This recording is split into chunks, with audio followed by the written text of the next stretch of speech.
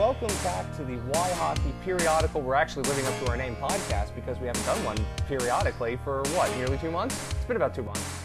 That was our original intention, but it's staying true. You know, we are on brand, if anything. I love how even through a pandemic and even through all that we're going through, we are living up to our name. We are being consistent. How goes it with the pandemic over there? New Jersey. It's not terrible. I mean, some places are starting to open up slowly but surely. I've dealt with delivery and going out and picking up food. It's not been too bad. It's obviously heavily hit in New Jersey, but not the worst thing. I've been able to deal with it. I've been watching a lot of shows like Space's Deepest Secrets and things like that on the Science Channel. Big fan of the Science Channel. Out in the sticks in Pennsylvania, we haven't really had to deal with it too much, so yes, we should say that's been pretty good. Not now live in New Hampshire where he used to live. He has now moved out into, well, you don't live in the sticks, but you live somewhat away from things. Yeah, where the people are more separated and dispersed, and there's a lot more open green space in between everything. A lot more buffer room, and luckily for us. Yeah, get out, stretch your legs, etc. There has been a lot of bizarre stuff going on, and with hockey too. We're going to talk about everything vis-a-vis the Panthers and what it means to be involved in this tournament that is not the playoffs, but has playoff overtime rules and will technically count as playoff stats, but they're going to call it the postseason or something for TV. Who the heck knows? But I want to start because if we don't address this, we're shirking our responsibility because of what's been happening as we're recording this on June the 3rd. Of course, Black Lives Matter. I mean, that's obvious. You don't need us to tell you that. But in this discussion, and we've seen so many people talking and so many good people talking, but I want to talk about hockey players talking, which doesn't really happen. And it's an interesting discussion. And I saw, and it made me think about this because I saw it recently on Twitter, somebody actually put together a grading system for the team's responses to what happened with George Floyd. And it was very interesting to look at, here's what certain teams did, here's what certain teams didn't do, et cetera, et cetera, et cetera. And it's brought to mind a lot of questions I have with something that I've been thinking about a lot recently, which is a quote I remember from an internet reviewer named Todd in the Shadows. He was reviewing the song "We Are the World" after the earthquake in Haiti in 2010. So this is 10 years ago. But it's a quote that always stuck with me. It's insincere displays of charity versus genuine displays of apathy. So what does that mean vis-a-vis what we're seeing these NHL teams doing, what these players are doing? So first, I want to let you speak on this because I think there's a lot of nuance here that is very critical and important. So I still don't really know where I stand on whether grading a team's response to this is appropriate or, how do we put together the fact that they're actually saying something even if they're not saying ideally what we want to hear or we think they should be saying. You know what I mean? Like, these are things that I'm trying to be thinking about vis-a-vis hockey, which is this unique sport where no one talks about anything other than hockey. So to see this is obviously a big change, but it's like with everything. When it becomes an expectation that teams, companies, businesses must put out a statement when these teams, businesses, companies, are the same ones that underlie the problem, you're always going to get those inauthentic kind of plain boilerplate. They're more done by the legal department in HR than the actual, executives or workers of the company, even though, workers of the franchise or the business can be, totally on board with it. It's crafted. That's probably the best word for it. All of these are crafted to not offend these certain people and still get certain points or credit or give certain acknowledgments. It's too political, as in not What you mean Like is it's more. it's not political in the sense of right versus left. It's political in the No, sense it's of the language that you use. It, everything's measured and everything is meant to. Everything's kind of meant they're to hit. hedging their bets is what they're kind of doing Yes, because yeah. they have, and particularly with hockey, where you have a specific audience that watches hockey, and you know this if you're a hockey fan. You've been to a game, you know what it looks like. You know, and I was talking about this with a friend related to the Islanders and the language that they used, and he was not happy about it, and I can understand. But especially when we talk about in this case the team that we follow here very specifically, which is the Panthers, and we know what the Panthers are. So, in many ways, I think there's a genuine sense and sentiment that is underneath all of this, and I can't belittle a genuine sense that exists because it does exist somewhere, even if you know the teams are doing it because they feel like they have to, and some of the I players are would doing it because they feel like they have to. I But would rather they do nothing because I would rather genuine apathy because they really don't care. And at the end of the day, this is something that they're doing because they think it helps their profit bottom line. If they don't put out a statement, if they don't do this balance, they will see people, retaliating. They will see, loss of sales, something like that. And or this is done because if you do this, you become, an acceptable business to spend your money at amongst a certain group. And if you can champion a certain cause enough, you can then turn it into a night to sell tickets. You can turn it into merchandise to sell. You can turn it into, a lot of things. So at the end of the day, the Panthers are still going to have military personnel in their arena with guns. They're still going to have police officers dropping pucks. They're still going to have that mentality uh, from the West Point that Vinny Viola grew up in when he was there, that he wants to continue with the Panthers. That was the stated purpose of buying the team. He's going to want to continue that, uh, no matter what. So it doesn't really matter what they say because at the end of the day, when this NHL does get opened up to the fans, it's going to go right back to normal. And, everyone who's gone to a Florida Panthers game uh, knows exactly what I'm talking about. And whether you're for or against it or you don't care at all, that's the truth. Any statement is kind of belied by that.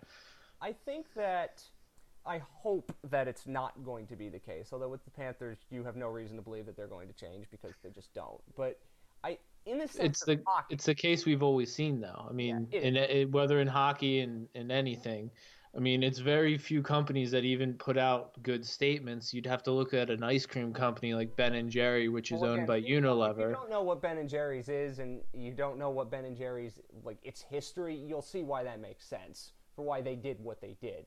That's a Right. very specific example, and as I said, Ben and Jerry's is not any other company.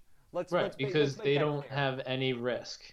They don't have any. Well, their brand identity, and I Right. keep talking about this, but it's so defined, and they have such it as already that it doesn't really matter. They're not going to lose anything because, well, they're a civic treasure in Vermont anyway, and there's this. But I think with me, it's not even as much as the teams, because the teams is definitely boilerplate statements and things like that. Which, you know what, if you want to go find that grading, Shayna, great writer, writing Athletic, where and Hockey Graphs. So you could go find that post, and it actually says, here's who mentioned George Floyd, here's who mentioned racist violence and oppression, police violence, etc., etc., etc. And no one mentioned police violence. Really a surprising development considering this is the NHL. But anyway, I think for me it wasn't even about the teams, because the teams kind of had to do something as these blanket entities in many ways that people have their loyalties towards far more than the players. The players themselves are interesting because one of the first people to mention it was Brian Boyle, and I've said my piece about Brian Boyle, the hockey player. But with the players, it's fascinating because we know what hockey culture is. We've talked about it on this show. You don't need us to repeat it. But whether you think what some of these players are saying is genuine, and you can pick and choose which you want to think of that, I do think that there is something that has changed this scenario specifically that has made it so that players feel like, okay, we got to say something. Maybe it's because, somebody like Evander Kane has basically said, no, I got to do this and I will call out people if I have to. And I give full credit to Evander Kane, who has earned immense respect from everybody for this, and people like JT Brown, who should have had it beforehand. You know what I mean? From the wider hockey public and things like that. But they and in the wider sport world, Lewis Hamilton also he's been pushing a lot of drivers and calling them out, saying, why are you not speaking like Lewis up? Hamilton, and you're right. But the thing with Lewis Hamilton is interesting. I don't want to do too much of an F1 diversion, but Lewis Hamilton is one of the best Formula One, one of the best racing drivers in the world in a sport that's very, very white. There are very few people of color in racing of any kind, let alone F1. So he has the ability to do something that is a little bit different than even in hockey because, the best players in hockey are not black, but you could argue the best driver that currently exists is a black racing driver. So that's an interesting thing with Lewis Hamilton that I find fascinating. But when you read some of these things for the players, and whether you want to genuine or not, because you can see what somebody like Patrice Bergeron said, which actually, is very good. You should read what he said. The Bruins posted it. Braden Holtby, who has been a great ally for the LGBTQ community for a long time, so I genuinely will take what he says with very good, at face value. I think he genuinely cares. When I see what Jonathan Toews said, Jonathan Toews is Captain Boring, but he said things that were actually very, very thoughtful and insightful. And I hope that what this means is, and Elliot Friedman talked about this, and it's basically where I stand. It's where a lot of people stand. Talking is great. I like to see that you mention it, although right now on social media you can't not mention it. But I want to see far more action on it, and I think that in some cases we are now seeing that, but it's a matter of, is it just this moment in time, or is it something that's further than that? And maybe because the NHL has Kim Davis on board, that changes a little bit, and maybe Kim Davis gets the NHL to do things it wouldn't have otherwise done, and maybe pushes the team in another direction. Any given team, one of 32. I hope so. I'd like to see what happens when this is much more of a distant memory, this specific moment in time when the feelings are not as raw. We have to see. I hope that it changes. I want it to change because I don't like being associated with a sport that has so many issues in so many ways and no one wants to talk about them. And this was posted all before what happened with George Floyd sadly happened. But Evander Kane did a thing with TSN where he talked with a young, I think it was a AAA player in Ontario about race. He was also black, and talking about race in hockey, and I think you should watch that if you want an idea of what this is like. If you're not as familiar with the deep parts of what the race and hockey issue is. So we will see where this goes. I don't know what is going on in the case with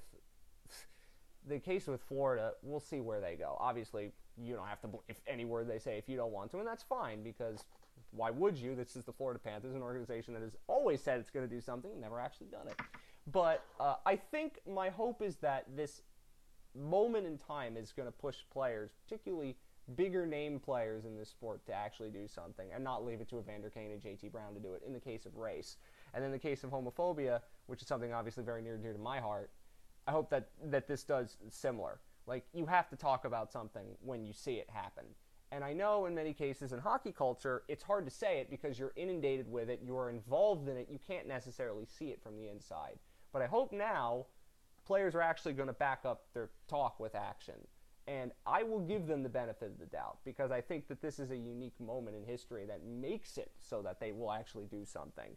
And maybe it will be the public pressure from people like us that make them do it. Maybe it's the pressure from somebody like Evander Kane, and I hope he continues to do what he is doing. And if you're Keandre Miller, continue to do what you're doing, please. JT Brown, continue to do what you're doing, please.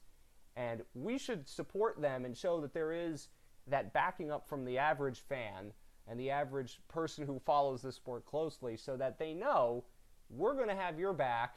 And because these teams are very sensitive to what happens if there's a social media wave that happens in an instant, then the fear that they could be harmed in some way for their career, maybe it doesn't come in as play as much if we have their back as much publicly as we should. So that's a bit of a long-winded way of saying please support these players. And yes, you can question whether their motives are genuine or whether these are scripted statements, what have you.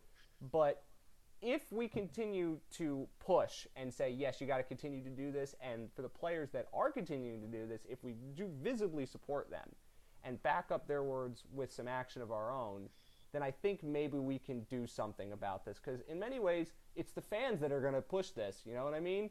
And Yeah, I mean, I think this is just so much bigger than sports, and really, it's oh, of course it is. But we there's talk just about a it so lot much. of different things that need to happen, and Oh, I mean, at the end of the day, it's not about whether you believe the sports or anything. It's more about just stopping the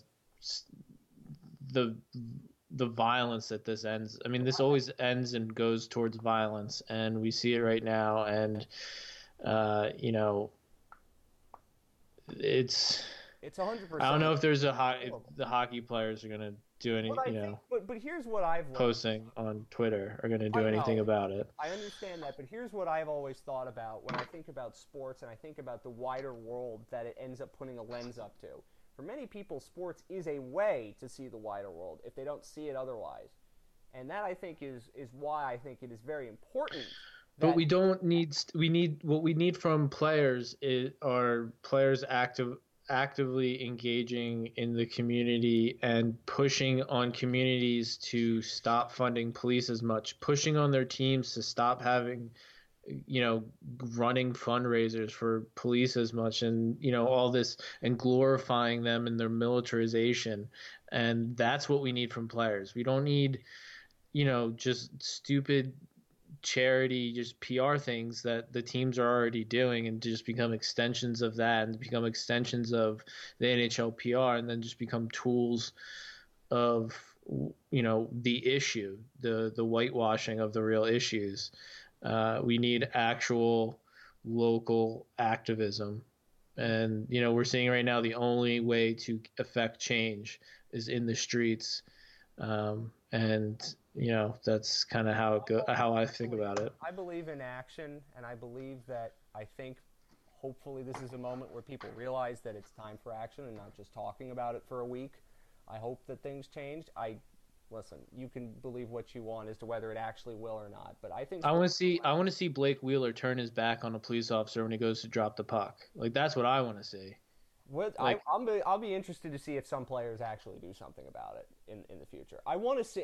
We don't know yet because this is still so raw and we don't have games. We're not going to have normal games until next year at the very earliest. So we will see but what that happens. would be the change. Seeing Blake Wheeler, guys like that, you know, Oh not yeah. participate in those staged PR and fundraisers for the local police departments that are out there right now, beating, gassing, shooting rubber bullets, which are basically metal bullets with a rubber coating around them that can kill people. You know, like, there's one agitator out there, and it's your local officer. Anyway, we will see where this goes, and as I said, 911's a joke in yo town. there are many other discussions. Flavor Flav, so right.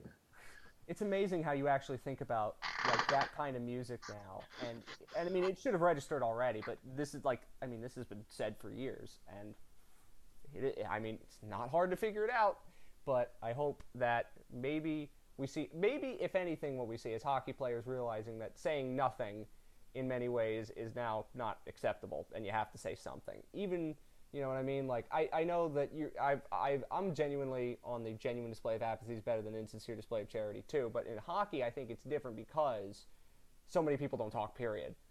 Perhaps now we're going to see players talk and say this matters to me, and hopefully that will actually push things forward. And I do think hockey can be a lens into the wider world and can do a lot of good. And I hope that it understands the opportunity it has and takes advantage of it. And these teams will figure that out too. Because maybe they will find out the hard way, which is probably what will happen. But I hope that is something that we see. In terms of the actual hockey, which doesn't feel at any point significant at this moment, but we should talk about it because it was news before we came back to do the show again, and how the NHL is planning to come back. I mean, For all intents and It's a purposes, plan, it's a plan. You are right. It is a plan, and I admire. loosely. I mean, it's hard to do.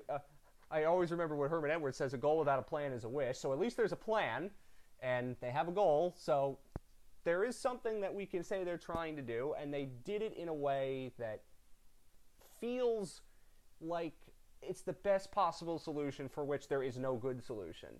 One of my favorite phrases is democracy is the worst form of government except for all the others. Like, this feels like, from the NHL, the worst possible solution except for all the others.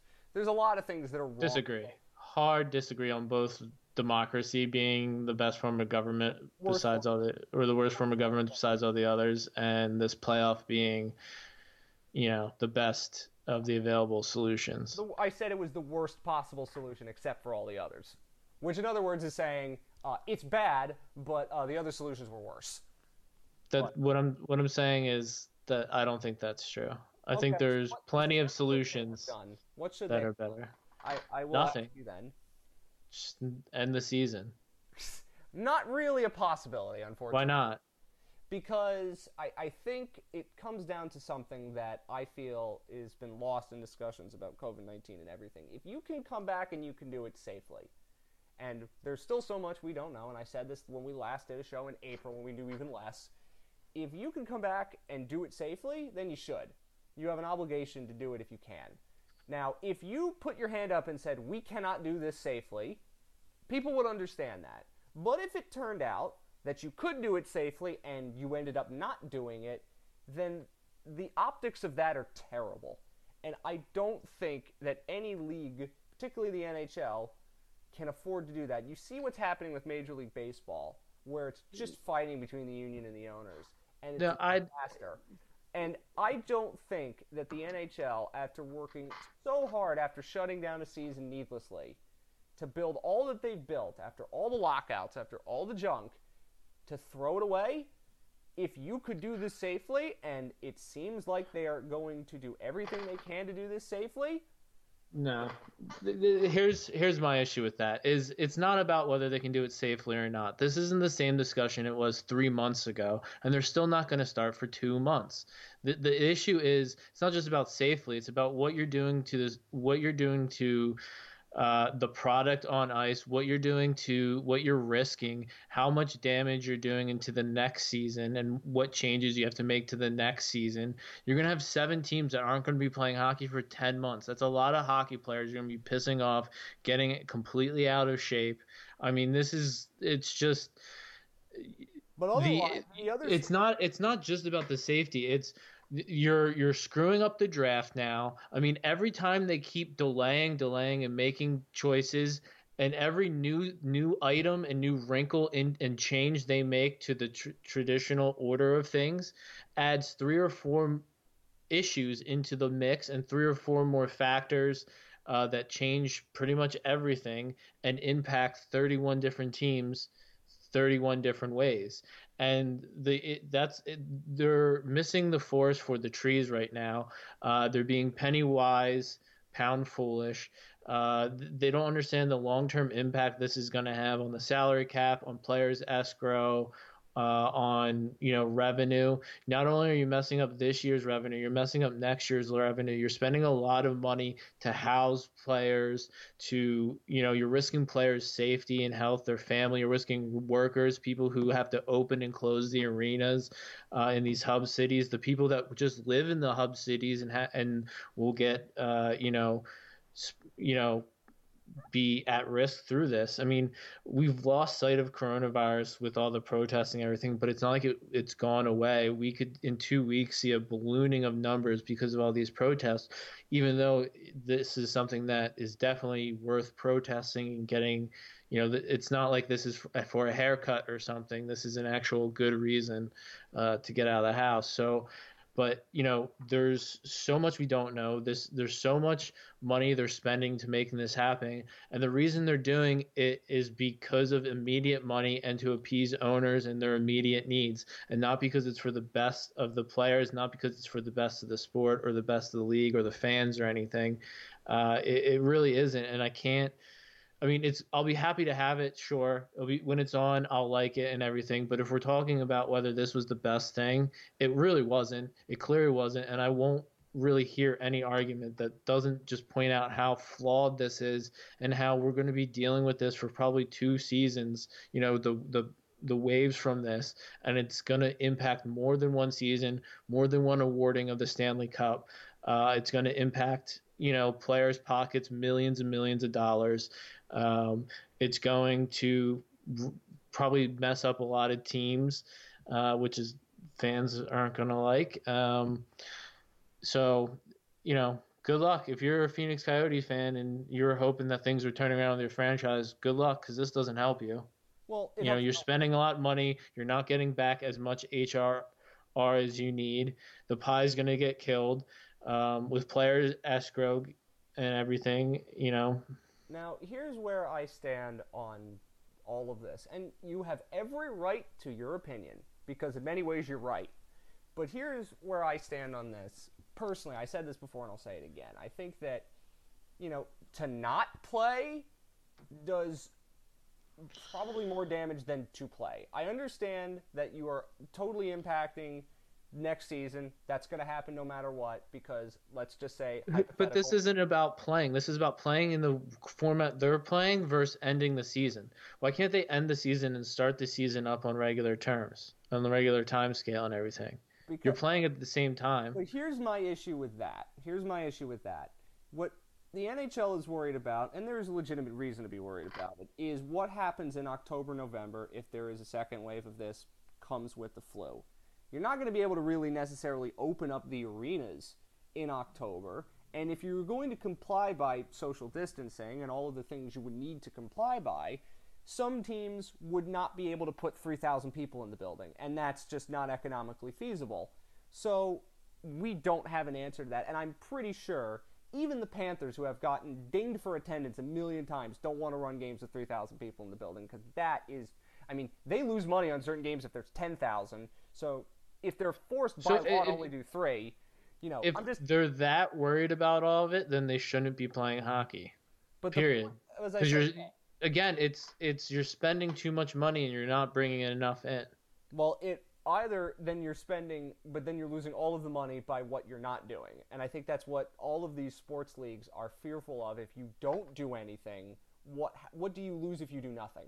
You know what I mean? Like, that is the big concern, I think. And I think it's a legitimate concern that if you do nothing, and you try to ride this out, you don't know when it's going to end. You don't know when the vaccine comes along that makes everything magically better. You don't know when things are going to return to February 2020 normal. So you have to roll with the punches, be nimble, and be flexible. And I think, considering the circumstances, this is probably not a bad way of doing it. Now, you could argue the ins and outs of it, but if the NHL's stated goal was always to award the 2020 Stanley Cup, and time not being a factor now because the Olympics don't exist and they won't exist until next year, they won't exist anymore because you don't have time in the schedule because of this. Again, there's so many implications down the road. I wasn't referring to the 2020, the Winter Olympics. I was referring to 2021 summer. Well, with any Olympics or anything like this is going to cause so much issues with escrow and into the next bargaining period that you're not going to be able to negotiate on the Olympics. You're not going to be able to take care of a lot of issues because you're going to be unwinding from all the issues that this has caused. I think you're going to be unwinding from this anyway because the pandemic has screwed so much up that you're going to have to unwind a Gordian knot regardless. So I think the NHL has decided this is the knot we'd rather untangle as opposed to if we don't play until we can do this somewhat normally, it could be 10 months for everybody as opposed to... then play with 16 teams in the playoffs. Here's why they didn't do that, and it's because they wanted the bigger markets in, and they had to go to 24 teams to get to the bigger markets in. Yeah, again, this is rife with bad decision after bad decision for bad reason after bad reason. My point just continues to be built. Thank you, Gary Bettman, for your consistent, terribly bad ideas. Here's what I think about why they did it this way, and It comes down to Gary Bettman works for 31 owners, and he needs 24 of them, I believe, to pass anything. Yeah, it would be 24. He needs 75% of the owners to pass off, let alone the PA, which is separate, but he needs 24 owners to pass off offers. So if you're going to do 16 teams, well, what standard are you going to use for the 16 teams? If you use points percentage, if you use, we roll it back to 68 games, well, then that puts different teams in the playoffs. So if you're on the bubble, if you're not the Panthers, but if you're the Blue Jackets, well, there's a certain plan you'd vote yes on, and there's a certain plan you'd vote no on. And all the teams in the bubble, in the West and the East, are going to do that, and just then alone, you don't get to 24. So the NHL can't pass anything. So Gary Bettman, even if you're arguing that this is bad, and I can understand that you are, that's perfectly fair, he's trying to feed as many mouths as he can, make as many people happy, and while this is not good, I admit, this is not ideal, he has made as many people happy as he possibly can considering the circumstances. And whether you, and I know you're going to say they shouldn't be happy, fair, they are, because this, again, the bad teams don't have to play anymore. There's no more regular season. That's the crappy teams don't want to play anymore. The teams that are on the bubble have an opportunity now to play, and they're given their chance. Again, would you have liked fewer teams? Yeah, but if you did 22, you'd have an odd number, and they can't really make that work logistically. And if you had 20, again, you'd still have teams fighting over who got in, who got out. And again, Gary Bettman's got a lot of mouths to feed. So for all of the terrible that is happening, he has, in my view, come up with a solution that is as least terrible as you can possibly make it, considering the circumstances. Again, I mean, I just think that's the type of logic that has gotten into the problems in real world situations that we talked to in the top off the top of the podcast, and also has gotten the NHL into the problem. No, but it's also got the same thinking that got the NHL into how many lockouts. I mean, again, you're now having Sidney Crosby and the Pittsburgh Penguins possibly not making it into the top 16 because they had to play because you had to appease some schlub team that couldn't, make the playoffs when half the teams in the league make the playoffs. Over half the teams in the league make the playoffs. Like, come on. Again, I don't like this in terms of, from a fairness perspective, it is not fair to the Pittsburgh Penguins. That's perfectly fine. So here's the thing: if we have to accept the premise that they have to play, that it's better for them to play no matter what, and they have to finish this year, and we have to accept all these premises as true. Why can't we accept the premise that it's not going to be fair no matter what? So why don't we keep to the rules everyone agreed to at the beginning of the season? How is that too hard? The issue is it's hard because Gary Bettman can't lead. Instead, he takes the easiest way, which is to appease the biggest mouths in the lowest. Can I finish my point? The issue is that Gary Bettman just appeases as many people as he can. He goes. See, now I'm off my kilter because you just cut me off. But Gary Bettman, it's his job to be a leader, and instead what he does, he just frankly just does the owner's bidding. And certain owners like Chicago, New York, they wanted to be in the playoffs, and they used the leverage that they had to make sure that Gary Bettman, Colin Campbell, and Bill Daly and everybody fell in line, and the other owners fell in line and made sure that they realized that the 24 playoff format, which just made sure all of them fit in, was the best way to move forward.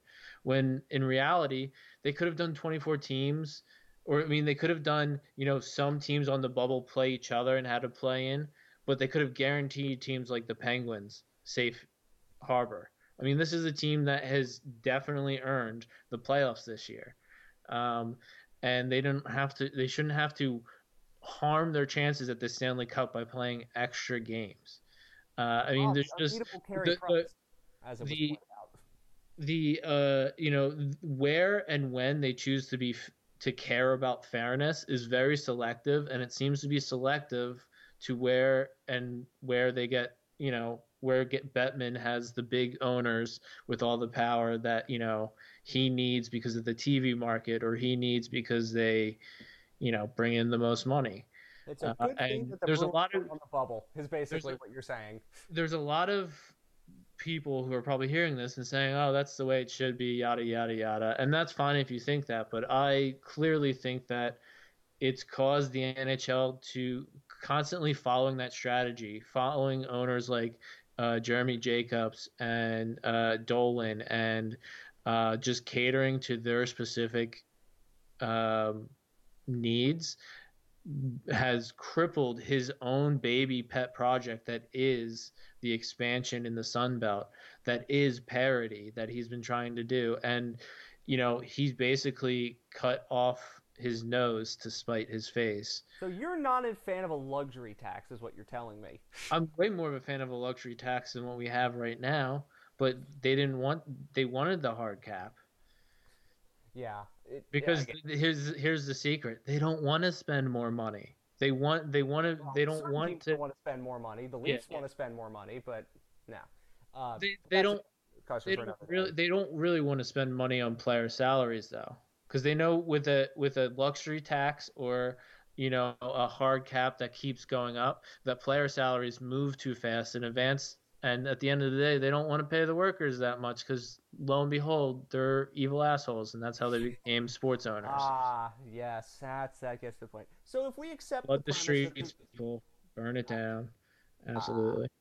so anyway, as we accept the premise that this is what's going to happen if we can play, and hopefully they do, let's focus on the team that we cover mostly here, which is the Panthers, and they do get in, and I'm sure that the Panthers were one of the louder voices in saying let's expand the field because we would have had a chance. Whether they actually had a chance legitimately to make it in an 82 game regular season, they probably They didn't. didn't. But it's irrelevant at this point because the pandemic screwed it up to the point where that doesn't matter. But they wouldn't have made it probably.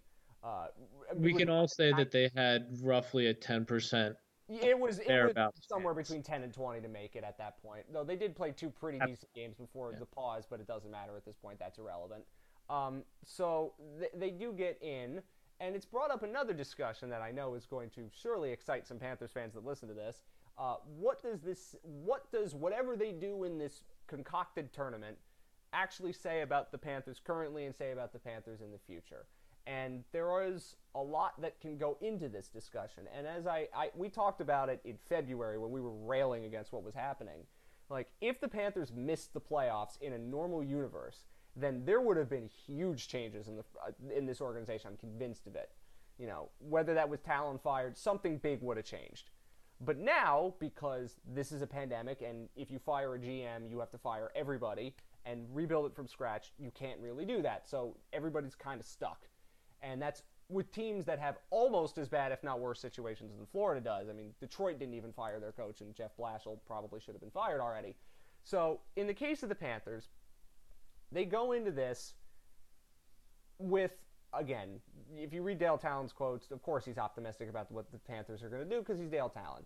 But whether it actually means much for this team on the ice, I'll go over a couple scenarios and you can tell me, Tommy, what you would judge this team on and how you would judge this team, because I don't think the answer is going to change all that much. If they lose to the Islanders in this concocted play-in series, which is definitely feasible in a coin flip, you're not going to change your opinion on the Panthers. If they won, but then lost to, say, the Flyers in another concocted series, you probably wouldn't change your opinion all that much about where the Panthers are. I'm assuming that's where you're going. Basically, for them to change my opinion, they need to do other things outside of performing well in this playoff tournament. We can get into those things later, but Yes, you will. what they can do in the playoff tournament, they have to beat the Islanders. If they lose to the Islanders, it shouldn't make you more angry. It should keep you at the same level of anger you had all year when they kept underachieving, when it just didn't get put together. But if they make it then if they beat the Islanders, it's like you can treat it like, okay, they just trickled into the playoffs. Mm-hmm. But they basically have to play well enough to win and get screwed over in a double overtime game 7 and lose, in that next round or something. Probably going to happen. Let's be honest. Yeah, basically, they have to That's what play. happened. basically Adam Henrique has to come back, Or, but or the referee decides not to call Vincent Trocek being tripped on an empty net. well, Riley Smith was the one that was actually tripped. But again, Which is also true. Greg Wyszynski wrote like like biggest grievances column for like all 31 teams. This was happened like maybe a month or two ago, and the number one for Florida was not Trocheck was tripped, which was hilarious because I think that for most Panthers fans that would probably be number one. But I agree with you. If they lose to the Islanders, it doesn't really change the fact that they were a bubble team that's still a bubble team. And can they beat the Islanders? 100% yes. It's a toss up no matter what. But I mean, as I said probably before, if Sergei Bobrovsky finds himself now that he hasn't played hockey for 4 months, who the heck knows? I mean, this could be just a goalie gets hot and steals a series. And you're right about what happens when you go on. Let's play Boston, Washington, Tampa, Philly. Who knows? They need to give a good account of themselves. They need to be the team that we thought they could be. And I think in many ways, they can do this because they have the best coach in the league, or one of the best coaches. Yeah, they have one of the best coaches in the league. You have a goalie who can steal a series. He's done it before. recently. If you have those two things, then it's not impossible that they could get on a run and get hot. And It's you have not to remember that everything's been, the Magic 8 Ball has been shaken up for everybody at the same time in the same way. oh, So of you kind course. of are like it's in any other season. Let's just say the Panthers made it in the wild card one spot this year by like the skin of their teeth, and Lost in five to the Lightning. like yeah, like it's not that.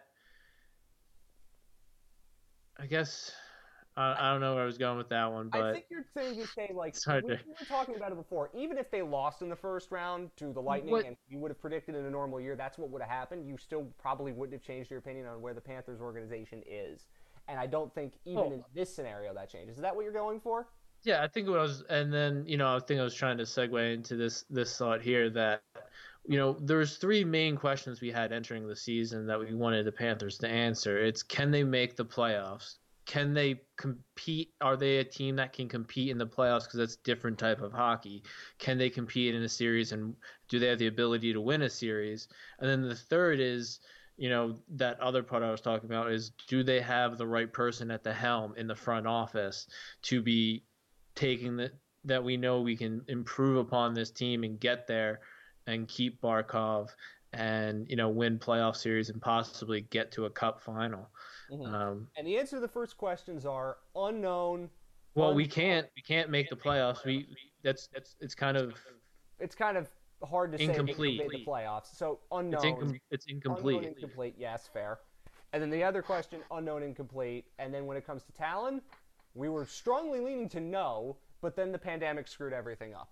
So, I mean, I was again, I was talking about it. You remember, right? Right, like the last thing we did before the pause was we had that show with David Dwork, and this was when they were really bad, and it looked as if like the entire front office was going to get blown up. He wasn't willing to go there, but I certainly was. Like it looked like everything was going to change, but now it's just there's a holding pattern. There's nothing that they can do at this point because again, you have to change so much personnel in such a short time, and you don't know what anything's going to look like. It behooves no team to do anything like that, even if it was legitimate. And if you wanted to argue Dale Talon should be fired, then it's perfectly fair because he probably should have been if the season continued on the way it was. But I think right now the focus for the Panthers is can you at least show that the lingering memory that everybody who follows the Panthers had was not the last two games before the pause, it was February when they were awful, when they were a complete dumpster fire. Can you at least make it seem that you are not that team? Because in January, while they were not playing the best hockey, they were still winning and there were a lot of good things happening. Can you remind people of what the good Panthers looked like? Because we saw the good Panthers at many points during the season. Now, what does that look like with this team that had a really incomplete roster and made a Trocheck trade that they felt like they had to because they had to shake up the room because things were going really badly? I don't have Oh any answer to god. that question. And they're playing a team in the Islanders who were almost as bad, if not worse, heading into the pause, too. So, again, everything's jump ball at this point, but from a Panthers perspective, if you beat the Islanders and you hold yourself to a decent account against a better team in the next round, does that change the way I think about the Panthers' future? No, not really. But does it at least give me an idea to say, maybe I will give you the benefit of that when I shouldn't, probably, because it's the Panthers? I think that's what the thing is. Like, again, could they win the Stanley Cup? Yeah, but I mean, are they going to? Probably not. But, you know. Statement of the century. Well, I mean, they technically have a chance to win the Stanley Cup, and, I mean, at the end, when the pause happened, they probably didn't. I find it interesting now, just because for the teams like Florida, this is a great opportunity. In many ways, teams like the Panthers, you could argue, from one angle, don't actually have a lot to lose. They have nothing to lose. And well, just their health and possibly just their life. health. Well, yeah, of course. And I want to get to that in a second, but in terms of like what this team's actually going to look like, because I think it's fair to talk about this from an actual hockey perspective. I believe the number is 28 skaters that you're allowed to have on this roster, and that's going to include all of some AHL players because there is no AHL season anymore. And you were telling me unlimited goalies. I thought I heard 3, but could be unlimited goalies. I heard unlimited, and I kind of put together a tentative list. You're thinking with 28 players, you're probably going to have like a 18-10, 17-11 split. I would think so. And the thing with the Panthers, obviously with Pysyk, who knows if Q's going to line him up as a D or a forward, but you bet he's probably going to play both if he plays at all. I'm just assuming he'll play, but I'm fingers crossed. Anything could happen in this new crazy 2020 world. Maybe Pysyk doesn't play. So I have 17 forwards, 10 D. I would definitely pick. Pysyk's on that list, and then I kind of have a couple people who could battle for the last spot. And then I have 4 goalies. They have 5 goalies that they could bring, but I don't see them bringing more than 4. I think 4 is right. So the real thing is who's going to be picking this list. I mean, I would imagine this is probably just a list from Q with some talent input. But at the end of the day, if this is a playoff tournament, I think you kind of just have to give Q the list and be like, here's maybe 35 skaters or 32 skaters. Pick your 28 or something. They have, on terms of contracts, 43 that are not goalies. Yeah, and I mean, I think it's pretty easy for the Panthers to get down to 28. I think there's a noticeable drop off around 26, 27 that should even be practicing with the team. Look at the 13 forwards that are that were on their roster right before the pause. You have Dryden, who was on IR, who did play and was tolerable. You have Borgstrom, who, I mean, at this point, we'll get to Borgstrom in a second. I would assume he's going to be there. Owen Tippett's going to be healthy. He's probably going to be there. That's 16 forwards. And then I'm assuming after that, maybe it's like it would be perhaps Heppo Niemi and Lilo Starinen, I think would probably be the guys. Yeah, I mean, I have Huberdeau, Barkov, Hoffman, Dadonov, Connolly, Halla, Vetrano, Achari, Sevier, Boyle, Tonato, Sorella, Wallmark, Tippett, Borgstrom, Luostarin, Martel. Because Donig Martel's got some NHL experience. Mm-hmm. I don't have Hunt, but I'm sure they'll have Hunt. But I figured with Sevier, Boyle, and Tonato, mm-hmm. And Connolly kind of even, what do you really need? Hunt. But we're splitting hairs at this point. But I think but the thing that'll be interesting to me is because of these practices, everyone's basically, if you are not in the top 6 forwards or top 2 or 3 D, you got a chance to actually play. You know what I mean? I don't know how much what was happening in March matters anymore. You know what I mean? So if, let's say, Henrik Borgstrom has really good practices, could he play? He could. You know what I mean? I think that's the one thing.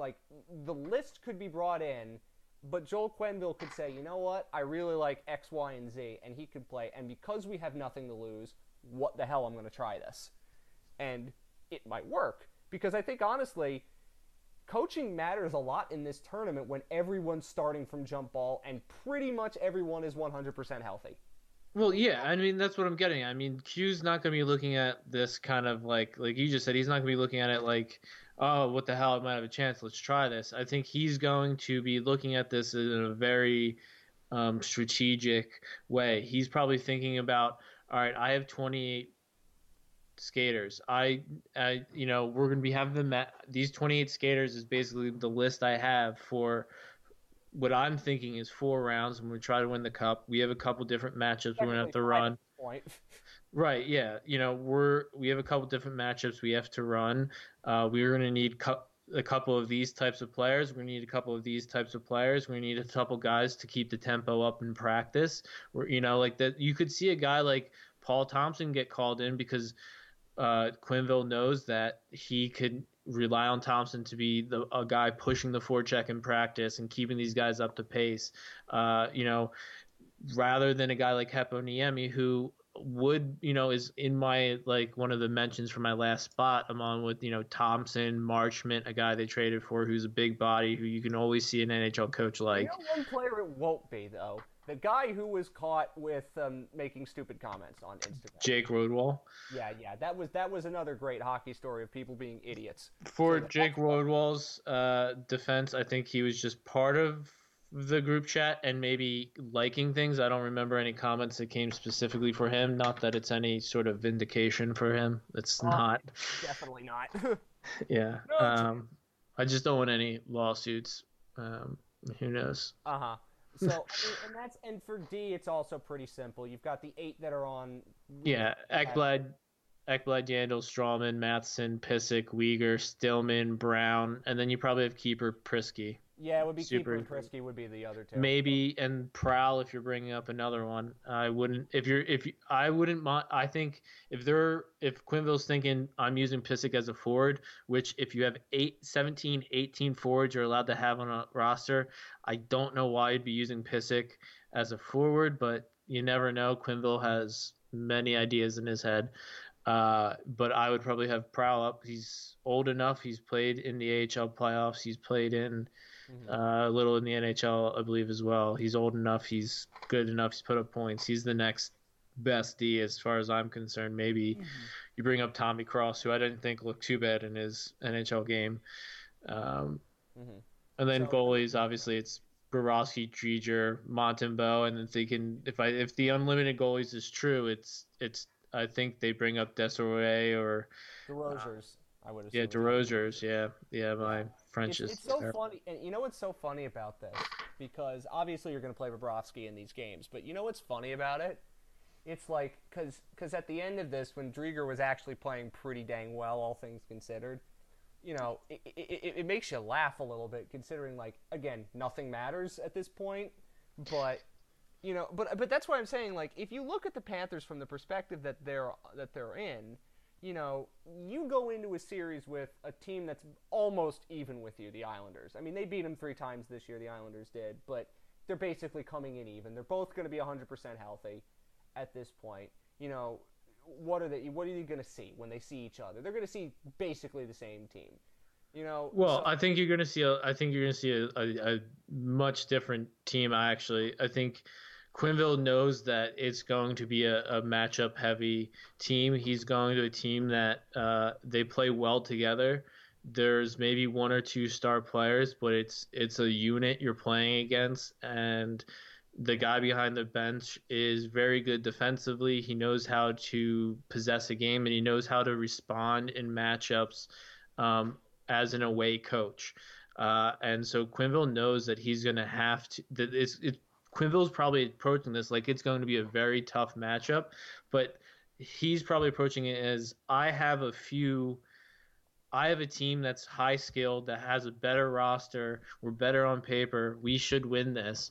But our issue this year was playing as a team when we needed to, was to show up at certain points when we really needed to, was to play consistently. When we had a couple of hard games, was to play consistently through all of those hard games.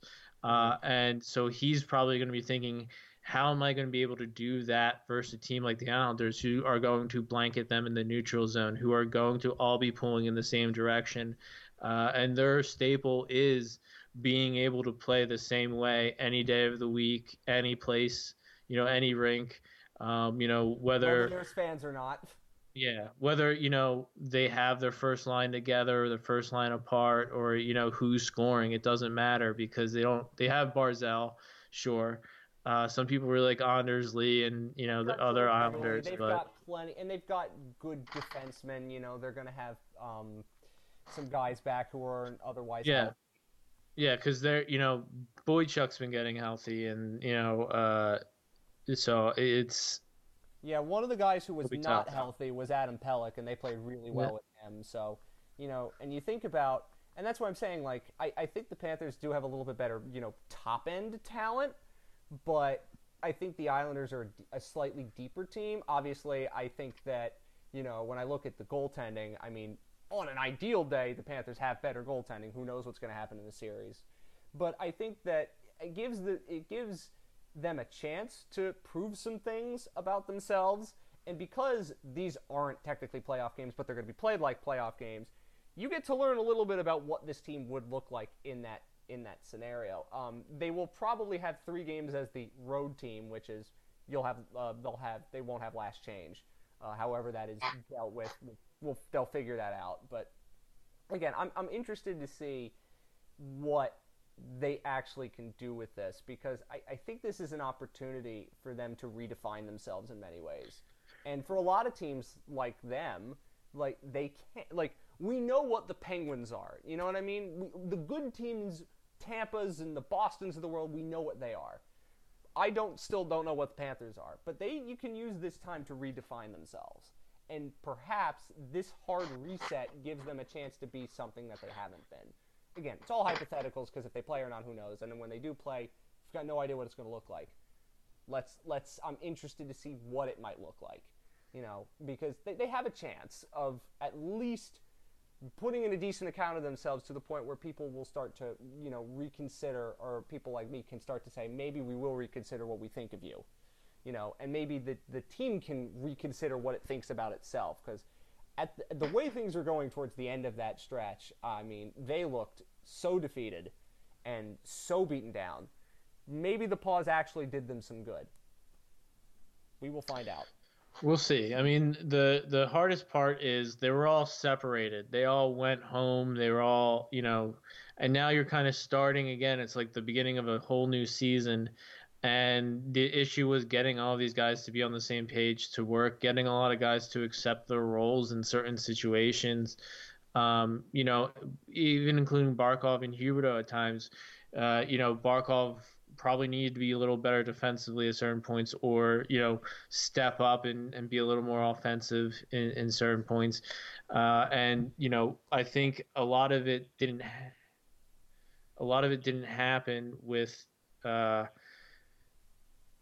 how there wasn't support roles filled in. They didn't, Quinville spent a lot of the season figuring out who was who, how he was going to use them, and now hopefully with this break, he's figured out how he wants to use them. If you give But Joel Quenneville 3 months to do anything hockey related, I would believe, that Joel Quenneville can figure something out in three well, months. he had 3 months to figure out the Florida Panthers, and that didn't work out too Well, well. maybe, So but I mean, like you can imagine Joel Quenneville sitting in his office on the beach in Fort Lauderdale, if and when they were open, going like, what am I gonna do here? Because he's a hockey coach and he's always thinking about these things, and all coaches are, but Joel Quenneville specifically. Like, I think that in many ways for him, well, he saw coming to Florida as a challenge. I think now he sees this as another big challenge. Like, he's proven that he's already one of the best coaches of his generation. But if he can take a team that's kind of mediocre and even in a fake contrived tournament, get them to punch above their weight, it proves something to, I mean, all coaches have egos, but for Joel Quenneville, that boosts his ego even more. Like, this is a great test for a coach. You know what I mean? And for all these coaches, a lot of good coaches in this tournament, you know, if everything is equal, I'd like to have the best coach available, and Joel Quenneville is one of the best coaches available. right, yeah, So but I mean the issue is he's got to get a lot of guys who were just apart for a long period of time back in rhythm and moving, and then he also has to give them new roles that they weren't living up to previously, or they haven't played before, and he has to all make it work within 5 games. or they're back at home. So it's it's a big task, and it's certainly not just going to be reliant on how well Quinville is as a coach, because this is a new experience for him too. And it's going to be reliant on a lot of guys taking the roles. It's going to be reliant on, whether Matheson's new role is to not play every night, is to maybe get Stillman, like maybe Brown and Stillman and Keeper kind of have to play a little more, and Matheson has to sit out. He doesn't even get to play forward. Maybe Pissick has to sit out, and he has to accept that. And there can't be, this is a short tournament. When we look at the World Cup of hockey, that's probably the closest thing to what we're going to see in this play-in round, and probably this whole playoffs World series. It's going to Championships, be, yeah, it's more like a world. Yeah, you're right. World Championships, World Cup. That's a good way of putting yeah, it. like this is the closest we're going to see. So what we saw was, it was about how players accepted their roles, played simple and played within them, and things just kind of worked out, or they didn't, and you kind of knew right away. And the thing was about keeping that going. Once finding out if you sparked or not, and if you had the spark, how long you could keep it. That's Yeah, that's that's how you're about gonna having a go. giant roster is like you can make a change instantly if it's not working. And if in the case of Joel Quenville, I mean, if something doesn't work in game one, you have to change it in game two. You have no Well, choice. I mean, Joel Quinn. I mean, it's going to be most likely that every NHL coach is planning that game one and game two are going to have different lineups. That there's going to be interchangeable parts in the lineup that you're going to have to be moving out, because you're going to have to keep guys' legs going, or you're going to have to be getting guys. Maybe certain players didn't have the camp you needed them to, but you need to get them going. But you can't play them every day because they're third liners, they're veteran third liners. You need them, but you got to get the fresh legs in Brian there. Boyle, Colton Yeah, Simmons, I like mean, there's a lot that's going to have to happen, and there's going to be a lot of chaos. There's going to be a lot of chaos on the bench, because they're going to be trying to stick to matchups. There's going to be a lot of people who have to stay focused in what their role is, and they might be wanting to get more time. They might be wanting to try to extend shifts, but they have to come off the ice because they have to get the right matchup on the line. They can't hang out. There's a and whole lot that's going on. all of this could be totally changed if Sergei Bobrovsky plays well or not, which is also Right. funny. But Yeah, also, and I mean, like right now, like if you're Chris Drieger, and this is the last I think we'll mention on this before we shift to draft stuff, which I know you want to get to. If you're Chris Drieger, like the other thing for Florida that I think is interesting is because Drieger actually played pretty well before everything shut down. Like the other thing with the goalie is, and it's the same question as the Rangers, and it's one of the most fascinating things. If you've got multiple goalies, and the Panthers, in many ways, they don't have multiple goalies, but they have one who's teetering on the brink in many ways. How quickly do you pull the plug? If Bobrovsky has a bad first 20 minutes, like is it Drieger the rest of the way? It's interesting, and I think Oh my God, I'm honestly having flashbacks to the Flyers with the in and out, in and out, in and out with Bobrovsky. No, no, I'm gonna shut this down right now for all Florida Panthers fans in their head that's thinking Chris Driedger deserves any fucking ice time no, no, no, in no, this no. He doesn't playoffs. deserve it until he proves that No, no, no, no, no. He can't. No. This is, you paid $10 million to get Bobrovsky. This whole thing works on a Bobrovsky or not. This is a brand new season. You have to give it to Oh, him. I'm not. This is I'm the not starting with five Drieger games. in any way. Of course, I'm not starting with Drieger in any way. I Well, just no, no, no, so no, no, no, no. Listen, listen. Let me finish.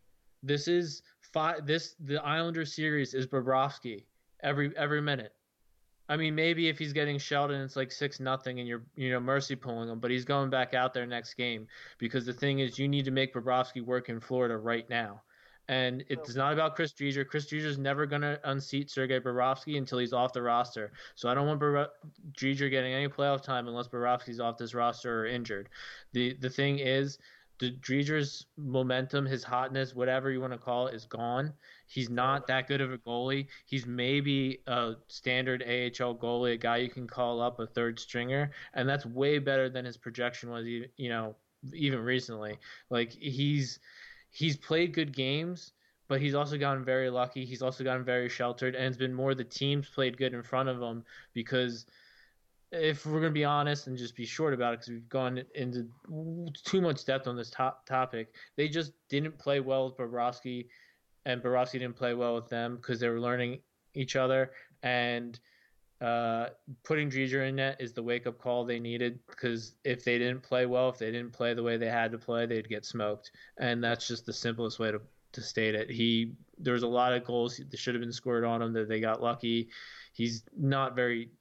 It's just he's not an NHL level goalie, and you're going to get blown out if he plays most likely. And Correct. but I agree with the bigger issue is that even if Bobrovsky stumbles, you have to make it work. $10 million for 6 more seasons. you. And You're not going anywhere with cap's them. going up. The cap's going to be flat. So Yeah, definitely have to make You're not buying him out, and if you pull the plug on him in this playoff series, if you pull him out, even if he has a bad 3 games, and you don't play him in that fourth game, you're risking the everything. Everything. We know goalies are more head cases and more mentally like particular than other players. And we've seen with Matheson how important that is. But we're talking goalies here. We're talking Bobrovsky, who's already been through this with a Brizgalov situation, and what basically, happened last year in Columbus. Yeah. yeah. So there there's no reason to sour this right away because you think Chris Driedger. If this would like this isn't anybody. This is I mean This isn't what everybody. the Rangers have. This isn't what the Rangers have.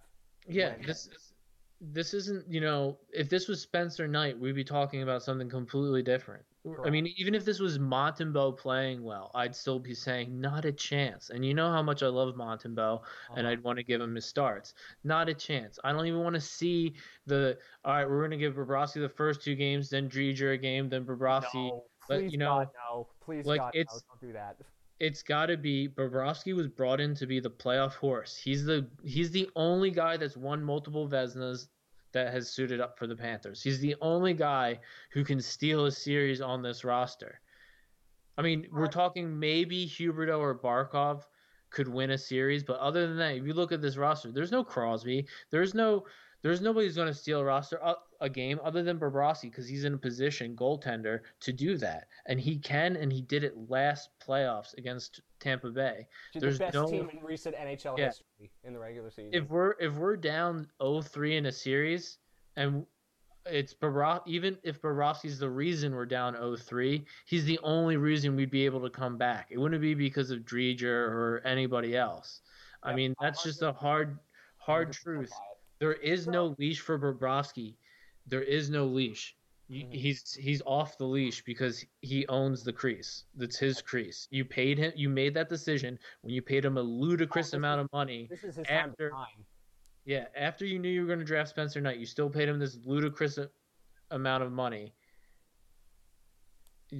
So you made your decision at that moment that you were going to ride him. You were going to do or die with Bobrovsky, and you have to live with it. And if you don't, you send signals to Bobrovsky, your fans, the skaters on the ice that you don't mean what you say. You can't stick to your commitments, and it's just not going to work out. And it's what has plagued the Flyers goaltending situation, and I saw it in how many playoff series where they just switch on their goalies too easily, and it will not go well. It just will not. And the worst thing to do is for fans to be asking it. If Bobrovsky has a bad first period or a bad game one, to start saying Dreger, Dreger, Dreger. It's the worst, worst, worst thing for Florida. It'd be worse than Tom Morello. I swear to God, it really would. Because Ah, if Bobrovsky somehow comes out and has a great playoffs, or even if he stumbles, regains his confidence, and puts together a good playoffs, whether they win, lose, or draw, that's huge. If he can end on that big note, build off of that, you have a chance of turning this contract around. That's the only correct. thing I care about this moment is who's going to be the GM and getting Bobrovsky confident, comfortable with the crease, and getting him to be the main man in Florida because it's him, Barkov, Huberdeau, Ekblad, ride or die. That's what Florida has to live with.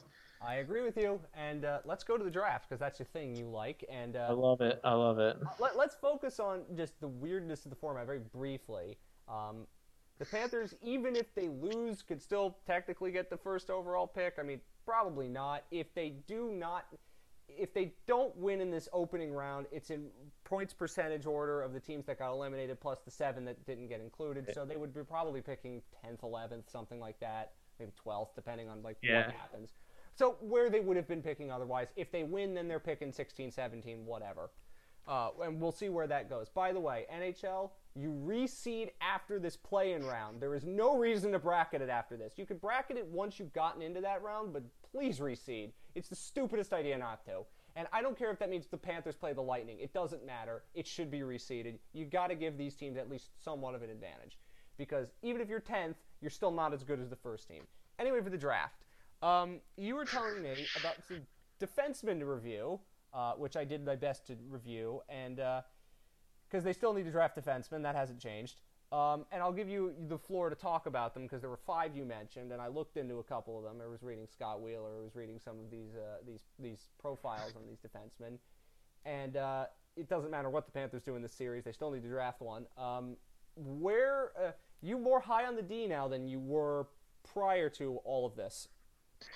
Well, I think that there's really good second round defensemen and back half of the first round defensemen in this draft. I think it's an average draft, but I did want to just point out that the way they're running the draft this year and how they're doing all the draft order and all of that makes me like the playoff format. I'll tell you that. It's that bad in comparison. It is a a creative solution to a problem that didn't exist.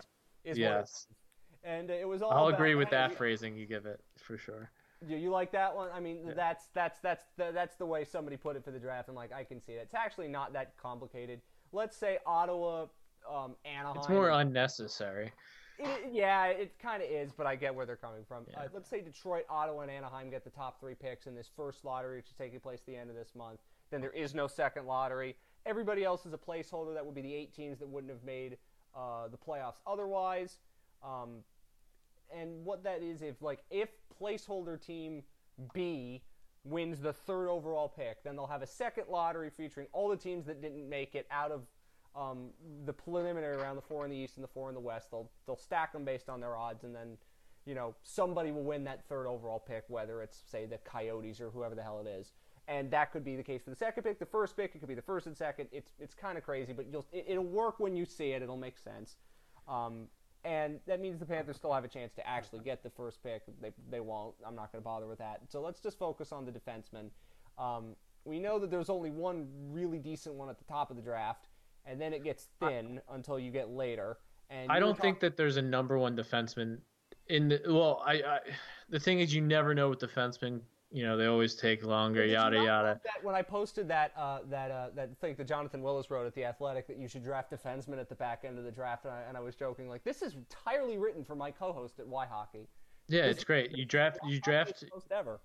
Yeah, usually you try to draft your high end forwards in the first round, and then second, third you draft your defenseman, maybe a goalie, and then the back half you draft D and those small Europeans or overlooked Europeans. Yeah, that's the best way to do it. Knew you liked that piece. In terms of the defenseman for this draft, because let's just assume the Panthers are not in a position to take the best defenseman, which is Jamie Drysdale, but even then he's not, when you think about, Scott Wheeler has him 8th overall, when you think about him in terms of a defenseman, just in terms of, a prospect, Eric Desjardins. There you go. Okay, I can see that. I think there's a few defensemen that can be first pairing, a really good number 2 on a D-core or a number 1 on a non-playoff team, or I think there's a couple Eric Johnsons here. There's a couple. I mean, there's Brodins. I'm happy with this draft of defensemen because there's a lot of defensemen that just are good in defensive end. I was good with their stick. Some of them, and I was like, oh, he's a good defensive defenseman. I know why Tommy likes him now. Yeah, and they don't mean that in the Eric Goodbranson or the Andre Lilia or type way. They mean this. These are more like Brodin, Yarmulson, Hamilton kind of way.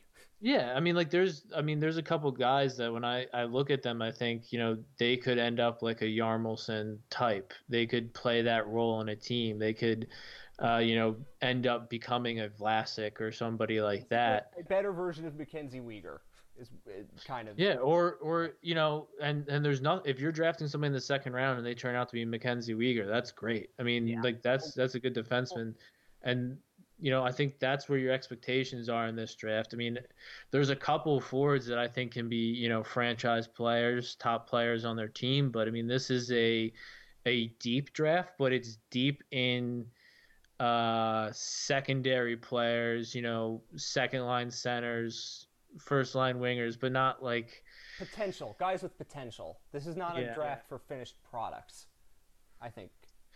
Yeah, and I would say that there's if there are people who end up with really high end finished products, I think it's gonna be. I don't know if they're gonna be coming at the top of the draft. I think that they might be. This might be the draft where the best defenseman probably comes in the second or third round, and I maybe the think best that center yeah. comes in the third round or second round or late Yeah, first. this seems like that kind of draft where everyone's draft board's going to be like really kind of different.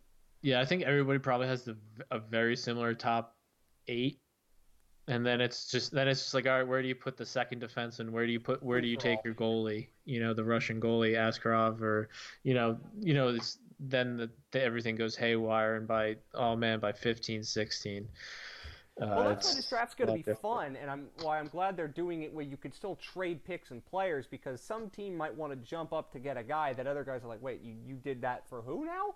Yeah, the draft is the best overall product the NHL does on a yearly basis. I mean, I mean, it is right in my wheelhouse, so I'm biased when I say that, but I'm I enjoy the happy. NHL draft a lot. I think it's really fun. Yeah, I it really do creates it enjoy it. creates a lot of trades. It creates a lot of player movement. There's a lot And I of think it's good not like the hockey NFL talk. draft where everybody thinks they know everything about some random dude that played at Texas Tech.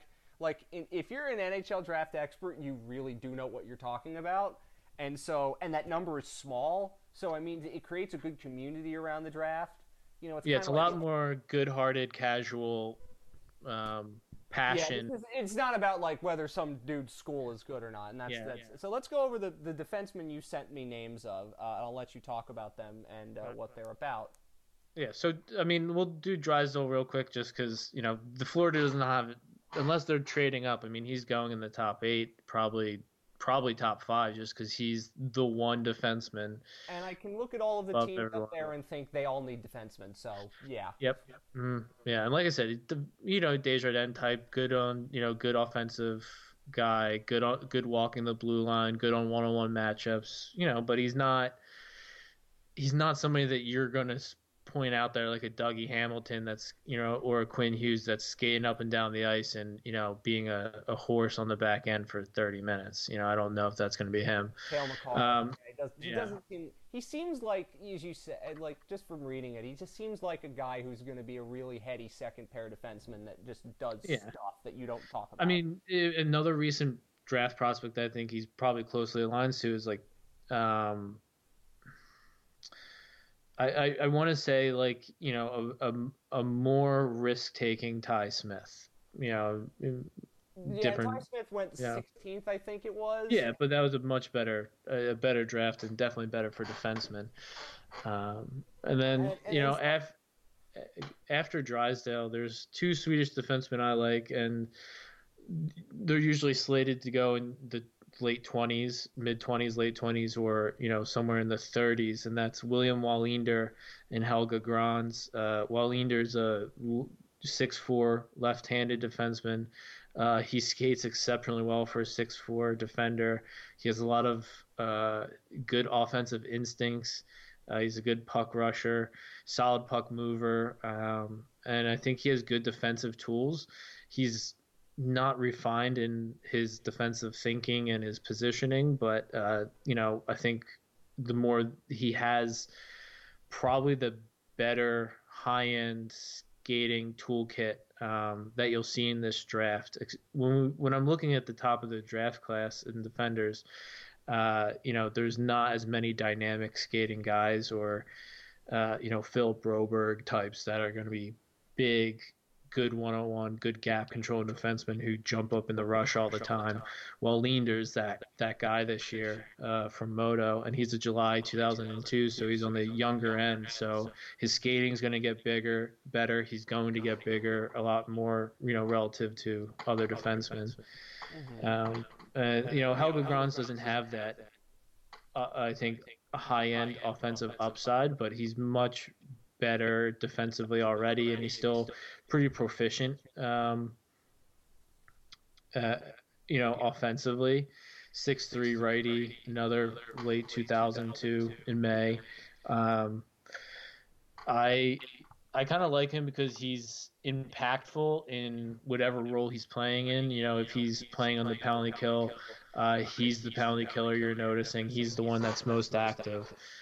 He kind of reminds me as like a Pronger or a Keith or a Doughty, and the type of defenseman he really has that I'm the number one defenseman. I'm run this decor. I set this pace when I'm on the ice.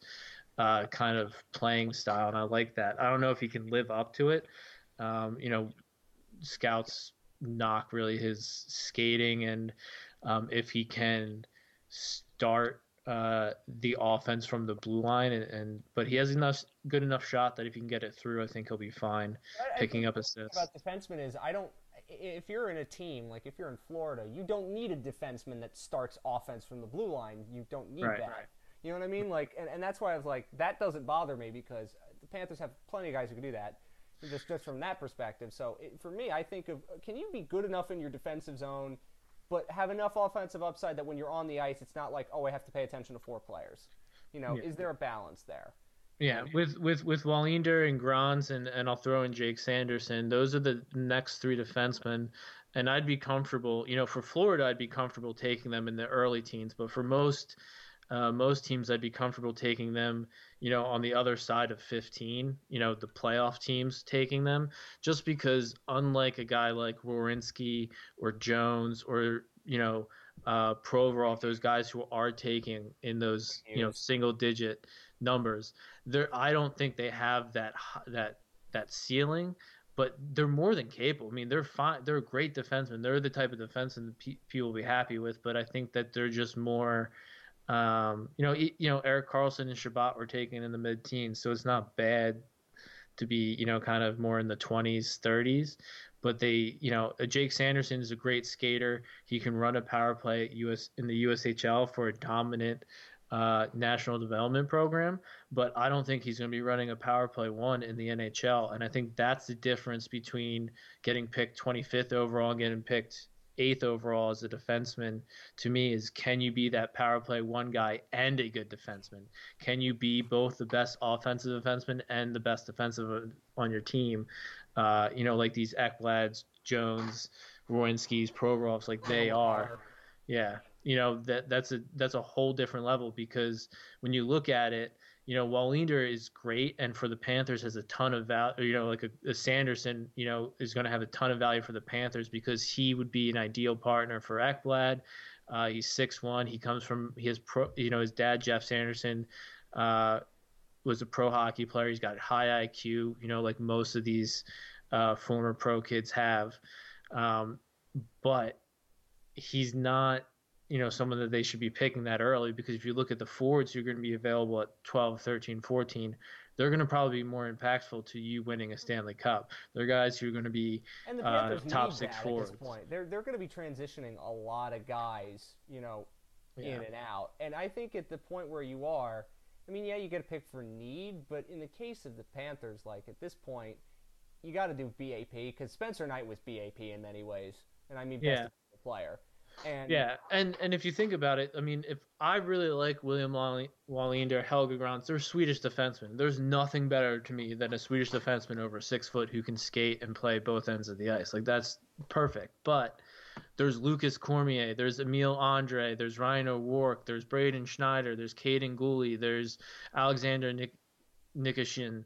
Like, there's a couple defensemen here that I would, if I'm Florida, I'm not thinking, oh, I need to get they'll want the best defenseman available. So I'm in other words, thinking, what you're saying is if they win a playoff series, they're in a better chance of picking a defenseman, or if they get well, out of this Islanders thing. yeah, because the chances of Ryan O'Rourke or those guys, the the eighth, the 10th best defenseman being better than the guys, third or fourth best defenseman is a lot different than the forward you're going to be picking in the second round versus the forward you're going to be picking in the first. Well, think That about the difference defenseman in the you second pick in the round. second round is going to You know, be probably as good as William Wallinder, as good as Jamie Drysdale. Like it's much more statistically likely. well, let's think about the forwards they've taken in the second round. They took Heponiemi in the second round. They took Sarah Noel in the second round.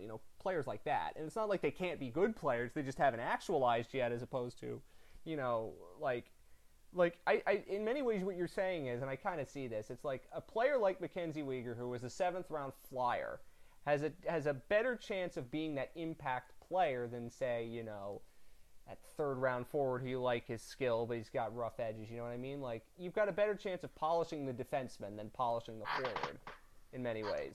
Yeah, I and think that's in what you're some ways, doing. but I mean, the biggest thing is, especially for forwards, the real impact is in the first 20 picks for forwards. So if you have a top 20 pick, unless there's somebody that's giving you, even a defenseman that's giving you close to that value, you got to go forward. I mean, because the And in many ways, defenseman you're that's going to what the pick in the Panthers have second been round, with me in the first round yeah, since forever. yeah. I mean, the second round D, a D that's picked at eighth overall, even if it's a Warinsky, even if it's a Provorov, they're much closer to the D's picked in the third and fourth round than even a forward picked at 12th overall is going to be so much different than a forward picked at 30th overall, most likely. Like the gaps, it just deteriorates much quicker because the high end ability to score goals in the NHL it's a very small group In of other words, players in every draft that can do it. the difference between Sarah Noel and Grigory Denisenko is, substantial. Yes, compared to the defenseman you would take in those respective spots. Even in that, like name the defenseman you would have taken instead of Denisenko and the defenseman you would have The taken instead of defenseman who would have Noel. taken instead of Denisenko probably would have been what? Probably would have been Ty Smith. All right, so let's go to this. Let's do this because you'd probably be able to pick the same defenseman. Yeah, And that's this is 2018. So you yeah. mentioned Ty Smith. He was picked two picks after Florida. Yeah, so we And at picked 34, yeah, we would take Ty Smith. and then you think about a guy who everybody loves is Alexander Romanov. You hear a lot about him, right? He was Mhm. picked 38th, so four picks after the Panthers took Noel. How different are they? You would know more than I would in that regard. Well, I mean, you're still probably looking at guys who, I mean, Ty Smith's probably getting NHL minutes next year. Romanov's getting NHL minutes next year, and they're probably going to roughly be. I mean, Smith might end up being a little better, Because but New Jersey doesn't have defensemen. they're a lot close. I mean, but you're looking at Bodie Wilds there. Jared McIsaac is another defenseman that was picked right there, and Scott Prunovich. Those are all very highly thought of defensemen. But if I'm looking around at other forwards, there's not too many other forwards right there that are that as highly thought of You or look at that close. 1, 2, 3, 4, 5, 6, 7, 8, 9, 10, 11, 12, 13. 13 defensemen were taken in that second round. Yeah, and you have to remember that this is a draft that is probably had one of the best crop of defensemen in the last 10, 15 years. And I stand by that, and I said it at the moment that was the defenseman draft, and but it just goes to show that like you're much better off taking a forward in the top 15. We said that last year when it came to Spencer Knight. Here's another way to putting it. Like, if you're looking at the forwards that are on the board for the Panthers, as opposed to taking Kolyachonok, who I know you still can't probably pronounce his name, but, like, you would tell me, even if you're not the biggest fan of Kolyachonok as compared to other D, like, that's good value compared to the forward you probably would have taken there. Well, yeah, I mean, there's gonna be a lot of people who are really high on Nick Robertson right now. Well, yes, because And I he's a think loose prospect, and that's what everybody does that. So I and mean, and he yeah. had a great and he's coming off a great CHL year where he's getting the call up straight to making the super expanded Black Aces lineup. In a regular year, he's not getting called up and putting on Black Aces. He's not probably playing and yada yada. But I mean, yes, I'd rather have who the Panthers drafted, that defenseman, than Robertson. But if we look past Robertson, uh, yeah, those other forwards, they don't interest me really at all. So I mean, basically that Now, kind of that's the point. And using Panthers examples, I think that makes a decent amount of sense. And it's also basically what you're telling me is like the Panthers could have they wanted Soderstrom, but they didn't take him. Like basically what you're telling me, the difference between I don't know Cole Caulfield, whatever, and whoever was taken at the top of that, Nils Hoglander or somebody like that, is a bigger gap than say Soderstrom and then whoever was taken at the top of the second round. Basically, that's well, basically your point. right now, I think Florida and to an extent Philadelphia is seeing the mistake. Like right now, looking at the year Cole Caulfield had, I want Cole Caulfield more than Spencer Knight and Cam York. It Looking is at still the 1 year. It is still 1 year, and you gotta. Yeah, but I think Congrats to the I Canadians for finding I a I was first round pick. pretty and I'm still hesitant about his goal scoring abilities, but Wisconsin didn't have a great year. There was a lot of stuff going on. Like I think it was, and he put up a lot of points in where a lot of players that had similar talent to him didn't do so well. And then Ryan Suzuki had a big year, and he got picked a lot later, but. Um, Bobby Brink is another forward. Like I just think, I don't know. It's a little counterintuitive, but you can find forwards more easily. So you're not just looking for any type of forward, but the top end skill guys usually only get picked, especially when they play in the CHL or the USHL. They usually only get picked in the top 15, top 20. And it's Uh, the same this year with and you got to I guess the foreign forwards. Anyway, we don't want to hold you too long during this pandemic, so you can go out and do other things that are, in many ways, better uses of your time. But if you have a parting thought, Tommy, and hopefully we'll be doing another podcast not after a 7 or 8 week gap, although who knows, probably will happen. What's your parting shot for this week? And I think I know. uh, Well, it's one hockey it's related and one non hockey related. Well, not hockey related is do something if you feel inclined to fight back against state sanctioned terror. And the hockey related one is if you're a Panthers fan or if you're just a fan of good defensemen, look into Alexander Nikishin, Nikishin. I misspelled his name very badly the first time I looked it up. Yes, but you'll still end up there. This is the guy I think that Florida should draft. He should be available in the second half of the second round, early third, Scott Wheeler judging has him by 91st overall, in case you're yeah. I mean, I think there's a lot of 70s, 80s, 90s on this guy. So I think third round is probably doable. So that's not asking Florida to do too much. I don't think. But this guy is exactly what the people I think who like stats and like good Branson, if they got together and had a baby, they would like this guy because he's the perfect guy to pair with Ekblad. I really do think so. He's Russian. He can talk to Barkov. I'm a fan. I'm a fan. There's Sure. so much else we could get to hockey related, but I don't know if that's Yeah. appropriate. But right And now, he should be not too tough for Florida to acquire. I mean, because when you're no, they talking have two about third round picks. yeah, and when you're talking about oh, this guy he's ranked 16th overall or 15th overall usually. It's a lot harder to get those types of guys, but when you're talking about oh, these guys are third, fourth, you have more influence on whether you can get those guys, and it's easier to see whether you have to jump up to get them or not based on how the board's moving. In the first round, it's way too early to tell that kind of stuff, and So it's a little harder. So If you feel compelled, donate to organizations. You can find them on Twitter if that so suits you. Which I and think just okay. check those organizations and make sure they're not overflowing with donations, because sometimes you can make a bigger impact donating to a sister or a brother organization of that. Yes. One of them, I And think, usually they will direct you in which way to one of them go got to. like 20 million bucks. You don't need to donate there anymore. Donate Yeah. to organizations that need a little bit more. You can definitely make an impact. And I know that it's a pandemic, and I know that nobody has work. But if you got a few dollars to spare, even $10, do that. Actions do speak louder than words, and I am somebody who's going to do that. Anyway, that's why hockey, at least for now. Soon. And I guess during a pandemic, it's really becoming why hockey.